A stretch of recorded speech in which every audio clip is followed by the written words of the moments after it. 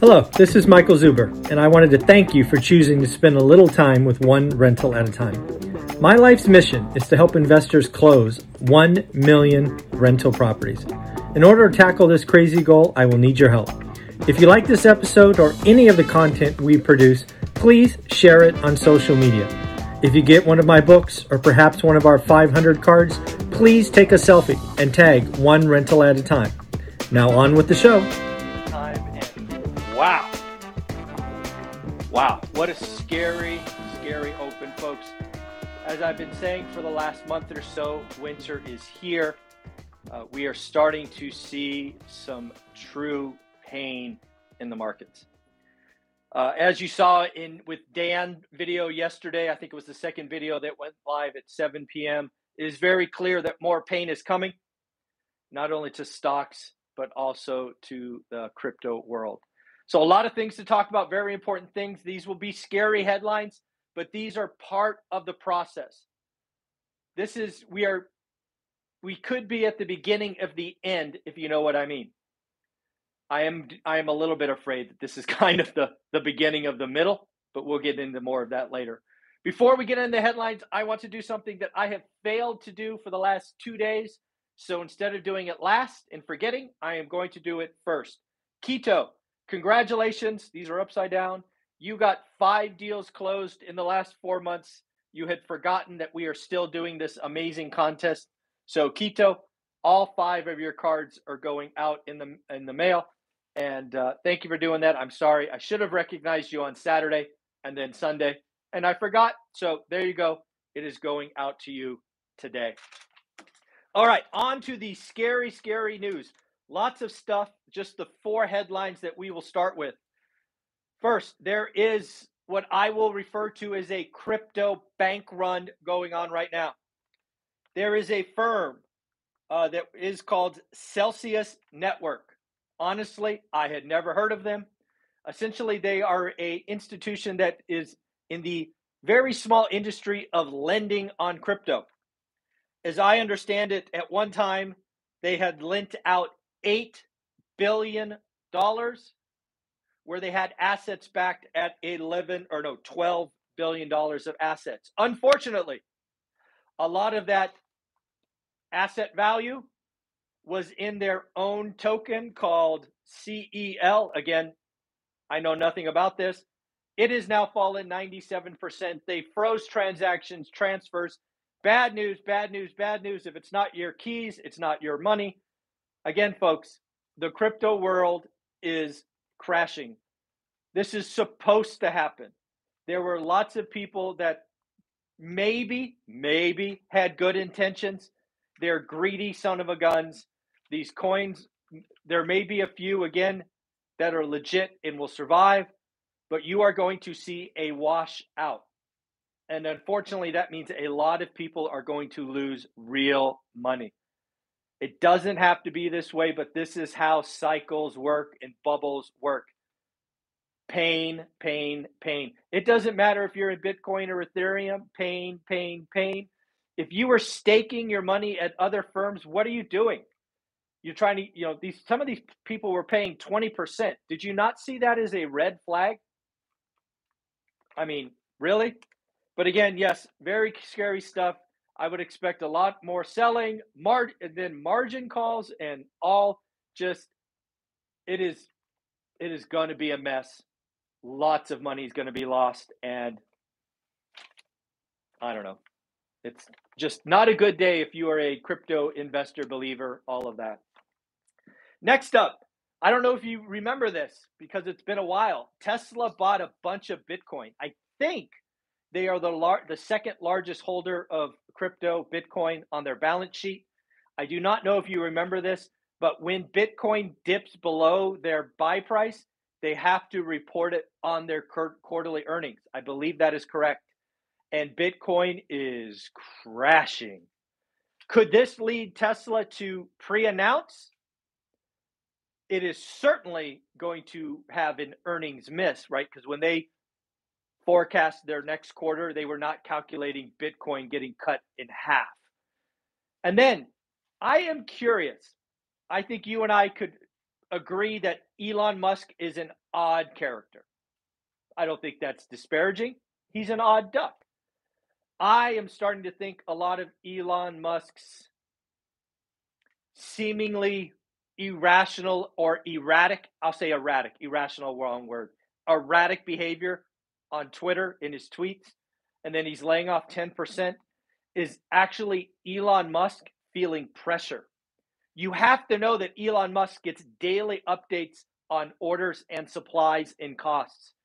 I think he's looking at numbers, especially out of China, doing nothing, going, I have no idea how we are going to hit this. So it would not shock me if Tesla missed.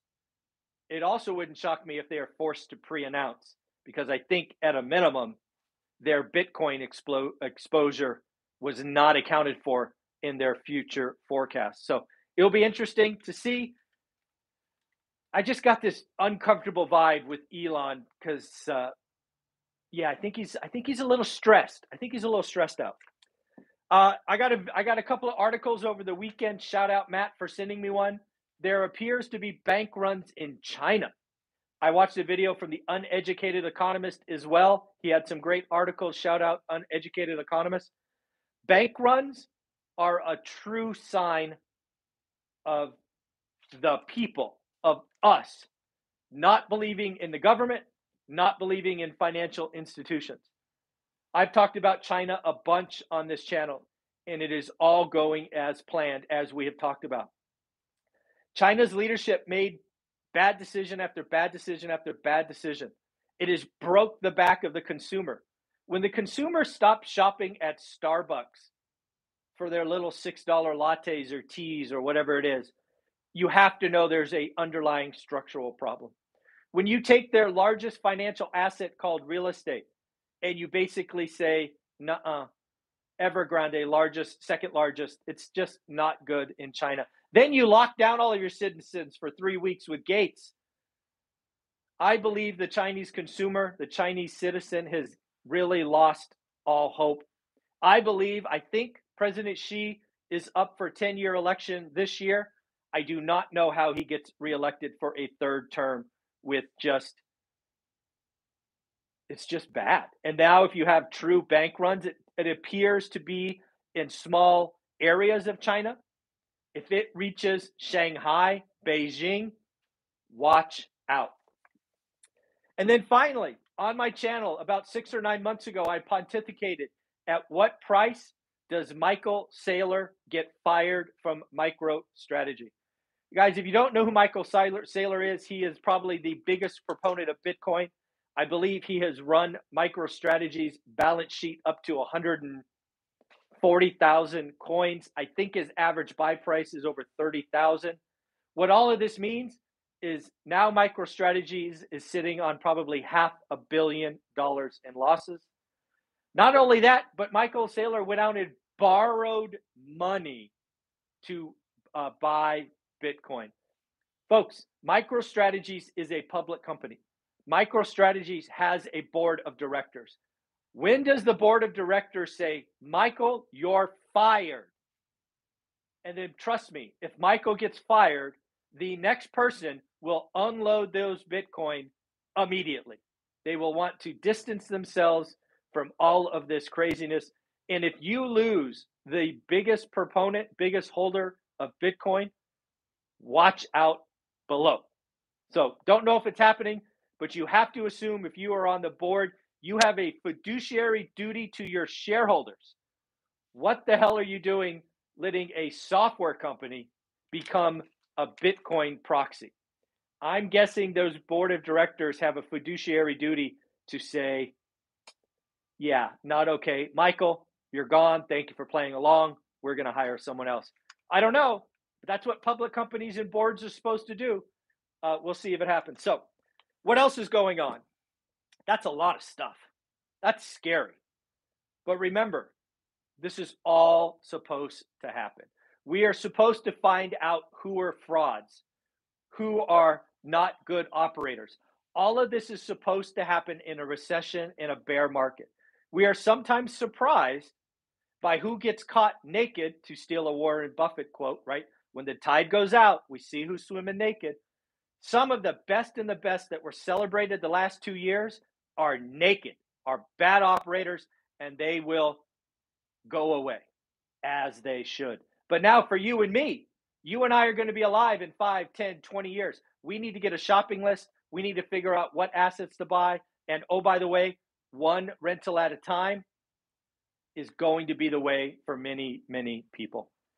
You can learn it. It's a skill. It's slow and steady. You can touch it. In a recession, you can create better deals from sellers who need to get out. I am ecstatic for you and for Olivia and I about what is coming, because we are ready. We have been telling you this is coming. It is on our doorstep. It is scary, but it's okay. Take a breath.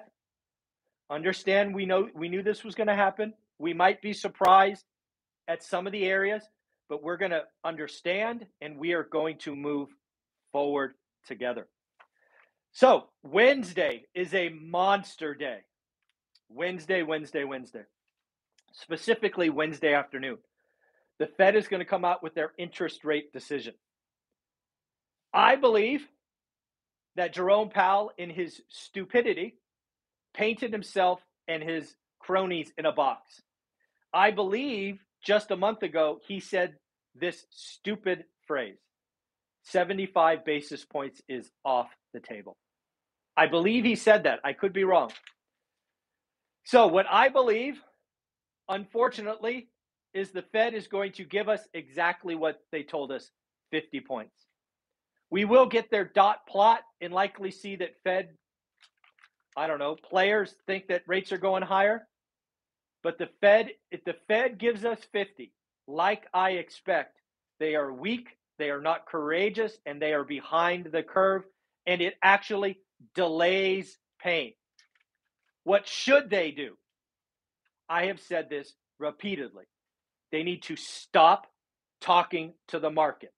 They need to walk up and kick it in the nuts and say, I'm in charge, you're not. What does that look like? That means a 100 basis point move on Wednesday. That means talk of another 100-point move in July. That just means we are serious. We're in charge. Yes, we know the market would collapse Wednesday afternoon.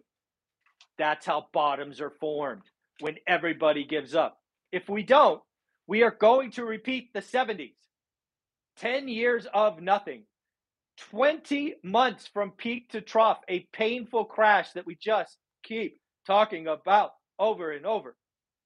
I think the Fed is weak. I hope with all hope they are wrong, that I'm wrong. I just don't see it. Sorry. I don't know if you've seen this, but I saw a couple of posts when I was reading some kind of left-leaning content. Yes, I read left, right, and center because I want to know what's going on. Apparently, more and more Democratic leadership does not want President Joe Biden to run for re-election. I don't know about you, but I thought that was a shocking admission about his unlikelihood of getting a second shot at this. Plus, let's be real. He's getting up there in age. Can we get a younger president, please? Man, crazy. What else is going on? Oh, yeah, global food prices. Don't have anything good to say. There are going to be millions of people starving. Millions of people starving if we can't find a way to get the wheat and commodities out of Ukraine. I don't know how this happens. I am not a diplomat, but somebody's got to go to Russia and Ukraine and say, hey, some independent world party, we're going to ship 5 tanker ships. We're going to pull them up. They're going to be empty, so nobody's getting supplies. We're going to load it up. We're going to be gone. Don't bomb us. We've got to get that stuff out of there. To see that stuff on the shore just going bad, knowing that millions of people down the road are going to starve, is disappointing. The fact that more of our world leaders aren't trying to solve that problem is disgusting. The fact that they're talking about, hey, let's give them more heavy weapons and weapons and weapons.